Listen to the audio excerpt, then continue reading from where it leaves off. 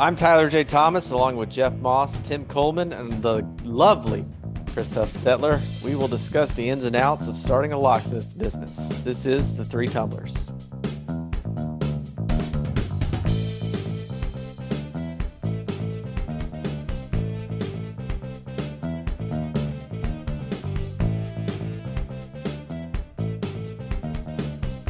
Today's guest is a good friend of mine and one I talk to on a literal daily basis. Unlike all of my other friends, where we either apprenticed or were born into it, he actually got started from the ground up. Now, I've never asked his full story, so here's my chance. Chris, why in the hell did you pick locksmithing? And how in the hell did you get started in locksmithing? Well, first of all, thanks for having me on, Tyler. And that is a fantastic question. And yeah, unlike a lot of folks, I didn't exactly become a locksmith because it was in my lineage or because I'd worked for one. I kind of stumbled into the industry. Um, when I was about 16 years old, I had a long, courageous journey working as a arcade mechanic technician. So I fixed arcade games and pinball machines, and so I had a nice long history of working with small components and some soldering and things like that. And then I went to started going through college, and then I eventually was working towards a mechanical engineering degree. I fell in love and moved to Spokane, Washington, where I became a regional project manager for a big box retailer, traveling all over the Northwest and having fun building, remodeling, rearranging stores. And a buddy of mine was a locksmith, and he needed some help because he was completely overwhelmed with work, and he knew my history, my background, and then that led to taking that on as a little bit more part-time, which turned into me taking over all his contracts, which turned into my own business. Pretty cool. That ruins my second point. I like doing that. Yeah, well, thank you.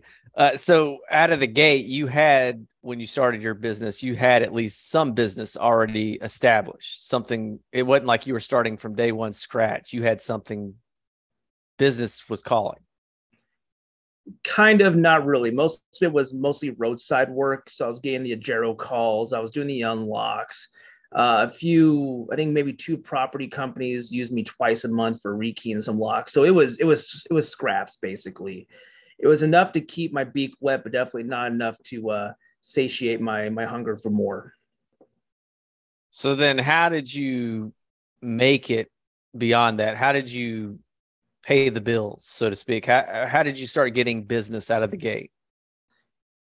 So along with mechanical experience, I had a really good knowledge of SEO, HTML coding. I was going for my Cisco networking certification when out of high school. And I really didn't understand how to tailor websites for marketing and for appeal. And so I kind of used that when I started developing my business. I wasn't just throwing cards out there. I was looking to see what's in the market, what's being offered, what's not being offered. And I found some plot holes basically where I could go in there and say, hey, these areas aren't being covered and these types of services and hours aren't available. So I really just looked to see what was happening, tailored it to make it look good for my clients, start out and just hit the ground running. And about how long was that from, final publishing or at least getting it out there to when you started getting calls?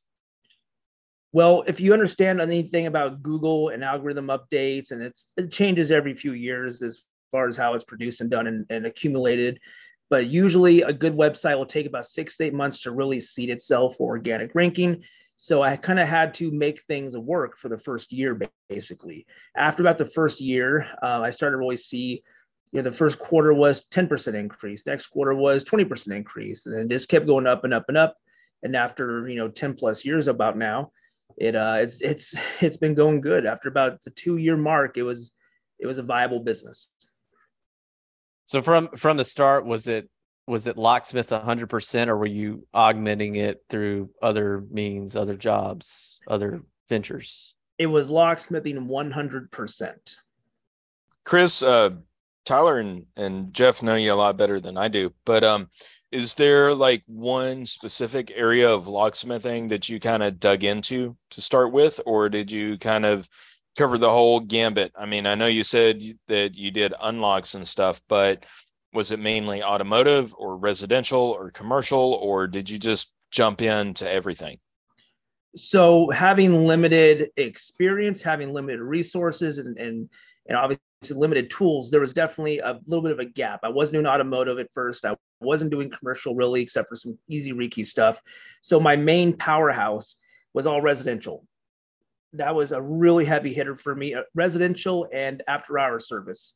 That made up about the after-hour service made up about 70% of my business for the first 2 years, because all the established guys, they close their doors at 5. They turn their phones off.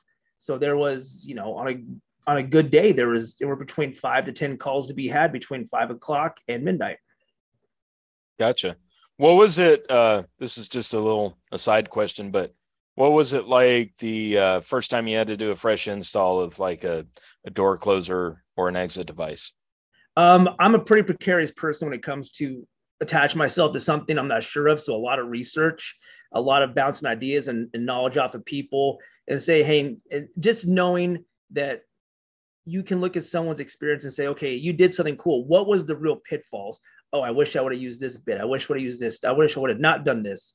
And that was really important for me, is understanding different materials, different closers, and not everything's always going to be a clean footprint swap. Like, hey, I got an LC in this, and it's going to be another LC, and that's easy. A maintenance guy can do that. What's the point of being there? Being adaptive, thinking outside the box, those are really key components that, you can't train for that. You just have to kind of really have that mindset. I agree completely. Going back, knowing what you know now, if you were starting over from scratch day one again, but knowing what you know now, is there anything you would have done differently? I didn't have a van for the first 4 years of business. And my first van was a Dodge B2500, 1997, no heater, no AC. So if you live somewhere where it gets to be 0 degrees and somewhere where it gets to be 100 degrees, and it's not pleasant to drive around with a blanket on you, because that's all you can afford at the time and you're trying to make things work. I would have probably saved up a lot more. I would have probably prepared myself more with more tools, more resources, and more training, because I am a pretty much self-taught locksmith for most definition. I wish I would have probably started out with a bigger range of capabilities. There's still some things I don't do today, like safe and vault and SFIC, which is not a matter of knowledge, is a matter of, just doing it. But I would probably start out with a wider arsenal. That's pretty cool. Is there something that you enjoy more now after 10 years than you did when you first started this? The thing that I probably enjoy the most, just from an aesthetic and pleasing standpoint, is probably the really old antique mortise hardware. I really, really enjoy restoring some of that stuff.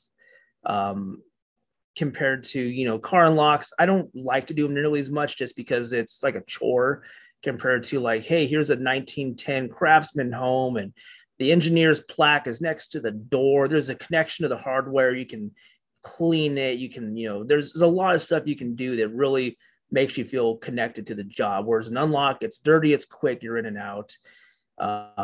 It's just someone that appreciates architecture and art and things like that. That's what I enjoy the most, is seeing 100-year-old lock and knowing it's going to work better than anything on the shelf, really, and taking a new homeowner and explaining to them how things work and the artistry involved and all the cool stuff that goes with it. Very cool. I agree. That's the fun part. Yeah, I do like taking something that's old, but still it will still work with the same TLC.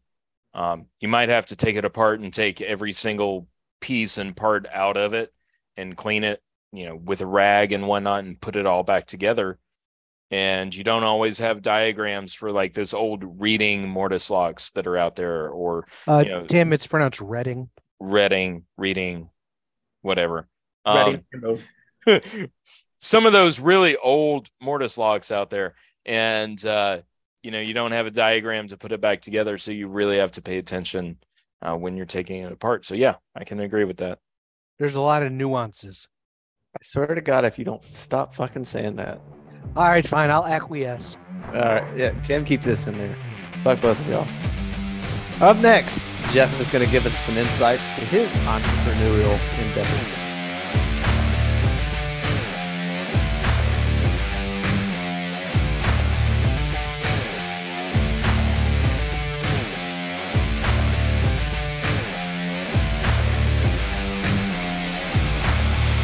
So, as many people know, locksmithing is a second career for me. I was in the IT field for a while, which started as a hobby, and when I was in school, and then I learned that people could pay you for that type of stuff. I was just doing wiring in my basement and just sort of figuring how things work. I had a classmate whose parents were doing some remodeling and they wanted some wiring put in, and they're still a customer to this day through where the guy where the father works through several different places. I still do stuff with them. It's never been a full-time thing. I've always just, I guess the kids today would call it a side hustle. But through high school and college and taking care of a lot of the same people, mostly, residential computer repairs, but some small business networking, cabling, things like that. I've dealt with suppliers, had to set up a separate bank account, things like that. I still do maybe one or two small jobs a month. But when I decided that I didn't like what I was doing anymore, I thought that I might expand that business into locksmithing, because I had done some security camera jobs and things like that. And again, you think because you picked locks and you take stuff apart, well, I could do this. Well, there's a lot more involved, and I'm glad that I didn't do that. You have to get insurance and, more equipment, an actual inventory of stuff. And what do you do if you can't figure something out? So I'm glad that I made the decision to go work for an established company and learn, the ins and outs of the industry, and, with coworkers and a lot of other people that, are always willing to help and know a lot more than I do.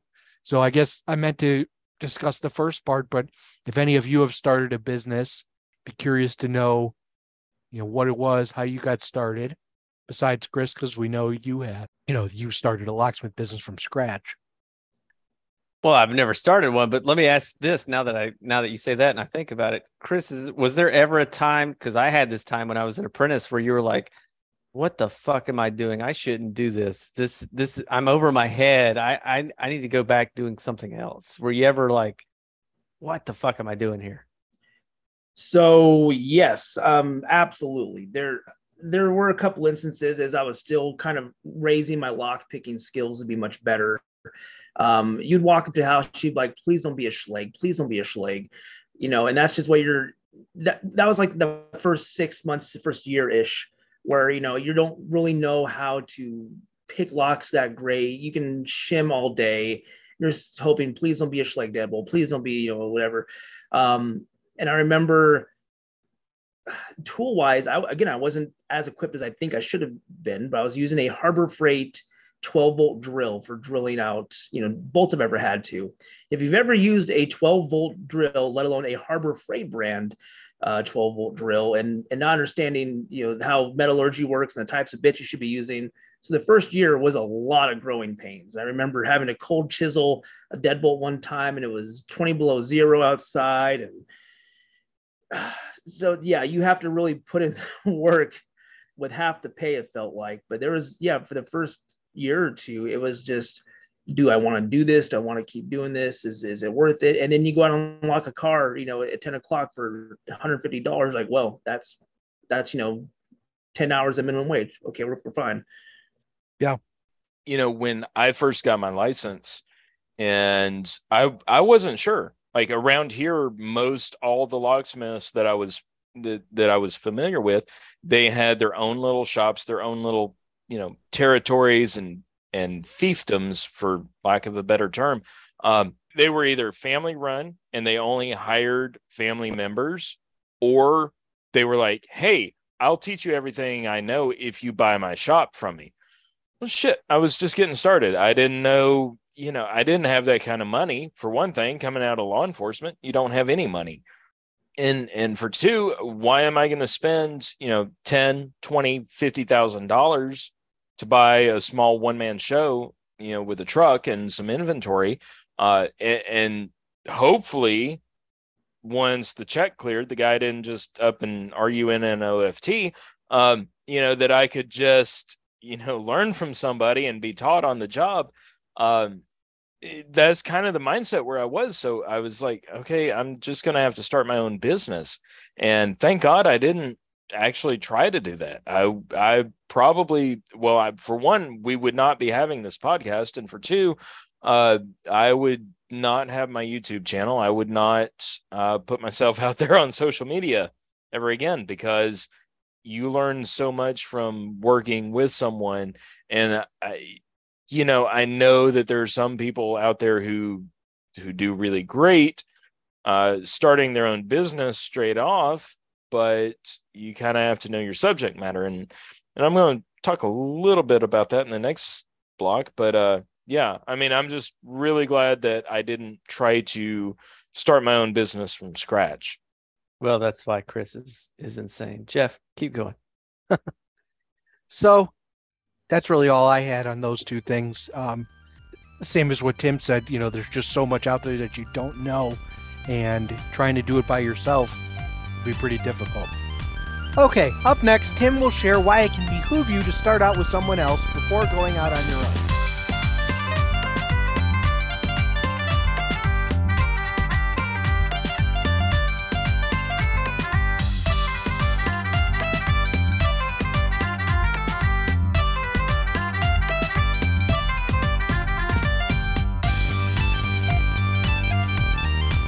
Like Jeff said, trying to get into locksmithing from scratch can be a real bitch, even if you know how to pick and rekey. Thankfully, I avoided that pitfall and went to work for a good shop, and now I've learned how a locksmith shop should run. Well, at least if you want to make money and keep your business going. If you've never worked as a locksmith before, you really don't know how to locksmith, and by extension, you really don't know how a locksmith shop should run. Knowing your subject matter and how jobs are done, what details are involved with doing certain jobs and tasks is very, very important. Tyler, when you were working on the road before, or even in your current spot, knowing the actual hands-on part of what should be done is pretty important when it comes to pricing, right? Yeah, like making money and running your business. Yeah, being the guy that the first shop I learned with, they were real sticklers and pains in the ass as far as getting paid on time. They weren't very good about the rest of it, but that one little lesson stuck with me. And whether you're starting from scratch, whether you're doing it after the fact, learning and becoming a business after you work for somebody, and it was like, that's a good lesson to learn. Being a pain in the ass as far as getting paid. And I guess we've discussed that with our text messages every day and week about what I'm going through right now and have gone through in the past, as far as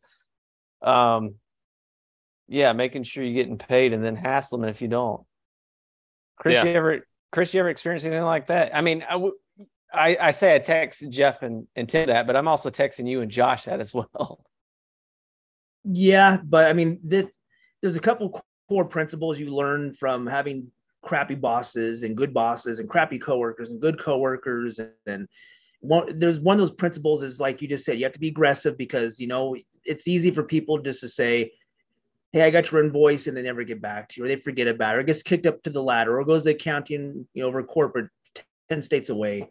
I always write my invoices immediately after jobs are done for clients and accounts, just so I don't forget any details, key code information, whatever it's going to be. And yeah, you got to be aggressive. You have to be cordial. There's a very good amount of balancing between being professional and being aggressive, being a dick, but being polite because you want their business. But your business, you have to get paid. You have your own bills to pay, and that's something that you can't just falter on and say, oh, it's been 45 days. Maybe I'll call them. We'll see. Like, you have to set boundaries for your customers, and you have to make sure they follow them. Absolutely. Jeff, what say you? I mean, there's so much stuff that's done in the background, administratively, that, invoicing, accounting, bookkeeping, all that stuff, to have to do all that by yourself, you'd go crazy. Absolutely. And You got to keep the office people happy. That's important. even if you are the office people, you got to keep yourself happy. Yeah, but that, yeah. But Yeah. I mean, that makes it a lot tougher, It does. if it's just you. Yep, absolutely. And so I'm kind of segueing into my next point, but Chris, I've got a question for you. If you had worked for say a good, reputable, busy locksmith shop for, I don't know, a year or two before you went out on your own, how do you think things would have been different in your career? Good question. I think that would have had more awareness of the different scope of jobs I would be capable of. I probably been trained better to handle different, different degrees of job difficulty. I would probably have more experience and more advanced tools. But also at the same time, if I don't have the business, that's cool if you can install 15, CO 100s and in one day. But if you don't have the clients, it doesn't really matter yet. So I mean, it's the best sailors are proven on rough seas, and that's kind of where I was thrust into. So maybe not having the experience was a blessing in disguise for me. It was very much a sink or swim scenario, and I think that if I would have had more of a cushy landing, it probably would have deterred me from trying as hard. You get like 10 three tumblers points because you're the first guest that we've had that have mentioned on their own a CO 100, and that's like my favorite keypad lock to install. So awesome. What do you get? What do you get with your points? Absolutely nothing. The points are made up and the rules don't matter. He mentions that, but I wonder, we see all these people, Chris, Wayne, other people like that have made it and have done pretty well for themselves. But how many people have failed and we don't hear about it? How many people have failed and we don't hear their lessons and learn from that? You mean the guy who has 12 different businesses, but 10 of them have failed and he doesn't, Yeah, I mean, we hear the successes, but we don't hear about the failures and what we could glean from that. So we hear what Wayne and what Chris and what Josh and everybody else have done, but we don't learn the lessons that have doomed others. You know what I mean? Yeah, I would love to hear those stories. I mean, honestly, I don't want to bring anybody on to the show that is unwilling, and certainly if they were willing, we would want to do it in a dignified way, but I would love to hear from at least one person who started their own locksmith business and it fell flat after a year or two. Welcome to Three Tumblers. How screwed up is your life? Tell us all about it. That's awesome. Yeah, I don't think you'll ever get that though, because just the way society is now as far as humility. But I mean, as successful people share their secrets, unsuccessful people sharing their secrets, or at least how they got that way, equally important, I guess.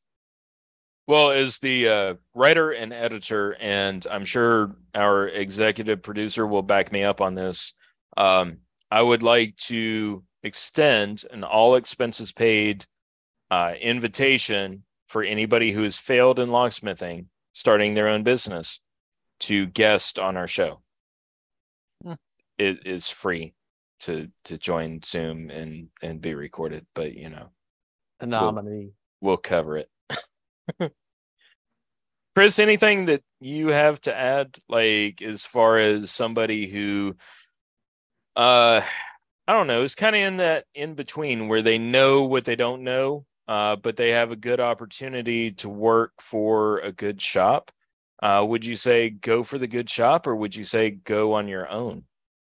So the rewarding portion of being a lone wolf is amazing. The successes are yours, but the failures are also yours. You own everything, whether it's the flat tire, it's the ad campaign you left on while you're on vacation and cost you $700, which I haven't done yet, but I've heard stories, all the way to, the client that you forgot about and didn't show up for one day because you were busy with 10 other things.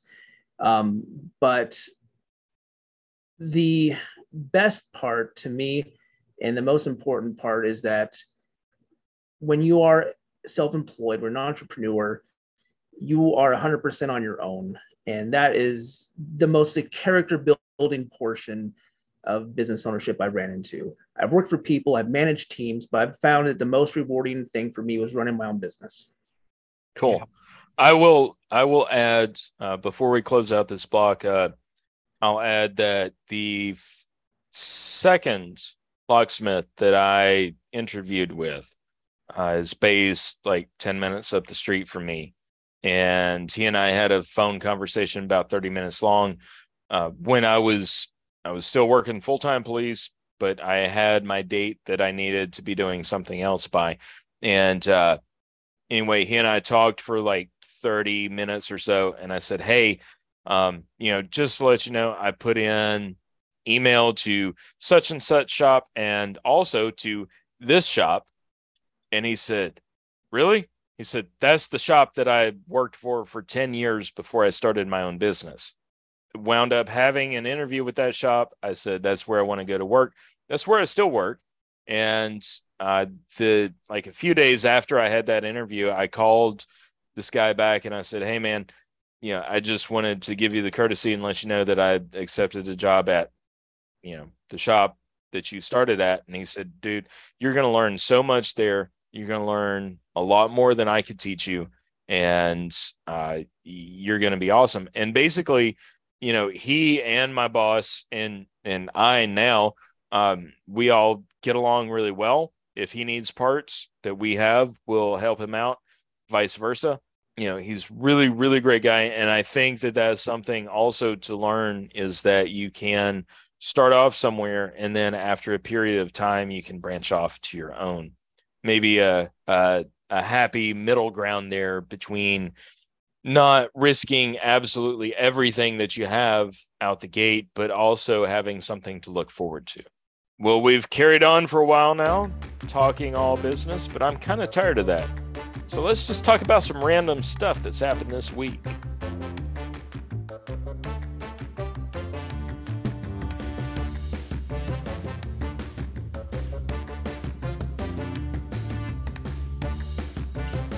Between Tyler and I, we have 7 spare kids. So I'm sure it'll be a welcome change to just talk about 4 spare parts. Tyler, you want to chime in on that? I was paying attention to the Russian Civil War, which is apparently done now, so I don't have anything to say. How about you, Mr. Jeff? Got to see one of my good friends from college today. He was in town running sound for a community festival, and when I was there, they had a very dynamic polka band, but they don't just play polka, they do cover songs. They mostly do polka style cover songs. It was very interesting, different. Weird Al Yankovic stuff. You stole it from me, Tyler. Kind of, but I'll have to get the name of the band. It was cool. Only in Ohio. How about you, Tim? Just actually got back a few hours ago from the Southern Lock Show down in St. Petersburg, Florida. Great classes. The show was okay. Wound up with a free sample lock. Yeah, it was a good time. Did you get any swag for your fellow compatriots? I got a little bit. They were actually pretty light on swag this year. It was disappointing. That is disappointing. Locksmiths need free shit. Yeah. I have my hand sanitizer from Just Cars back in 2018. I just came across the other day. My swag bag. I still have the bag here of stuff from Aloha last year. It's always either the hot, dry city or the hot, wet city in the summer. I myself, I dealt with a customer who was power of attorney over property, and they were looking to liquidate a bunch of stuff, and I came home with some of the sweetest vinyl records this side of the Mississippi today.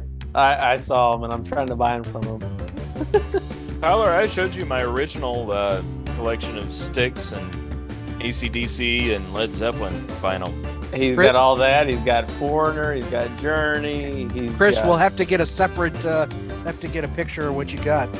I'm telling you, man. Some of the, and these are all in their original packaging with the protective sleeves, and someone with a stickler, but now they're dead. So congrats to me. So it's summertime. What's the big plan here? You guys just gonna mosey on through the season? Or you guys got any big things coming up here?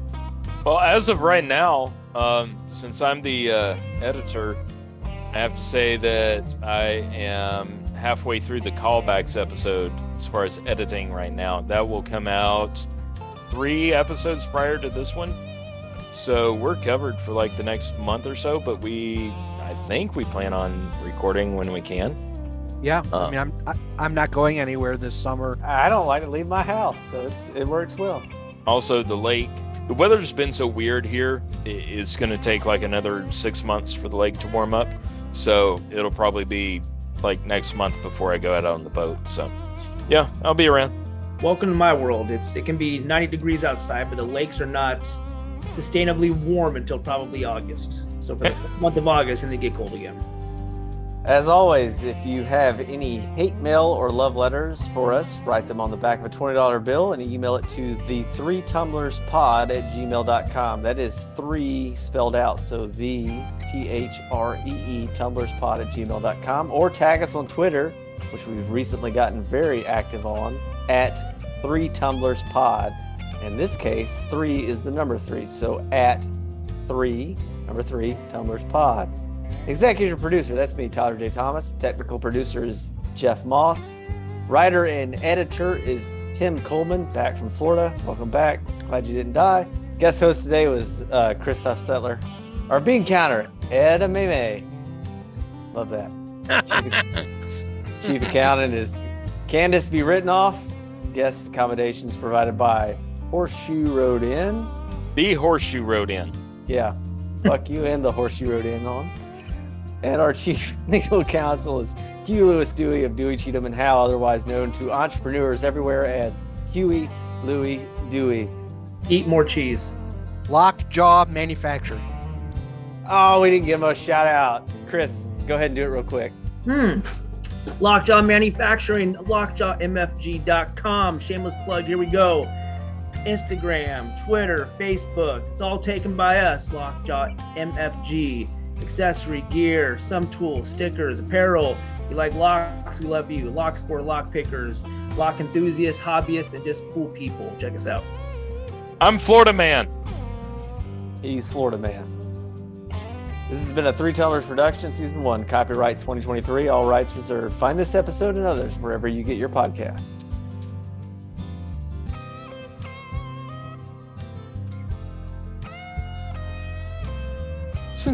Since when did we actually just stick with 3 words for the final 3 words? That was just a suggestion. Sometimes.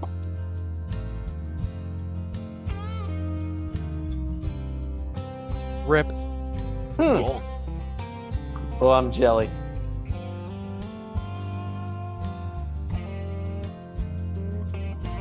Florida Man. Host-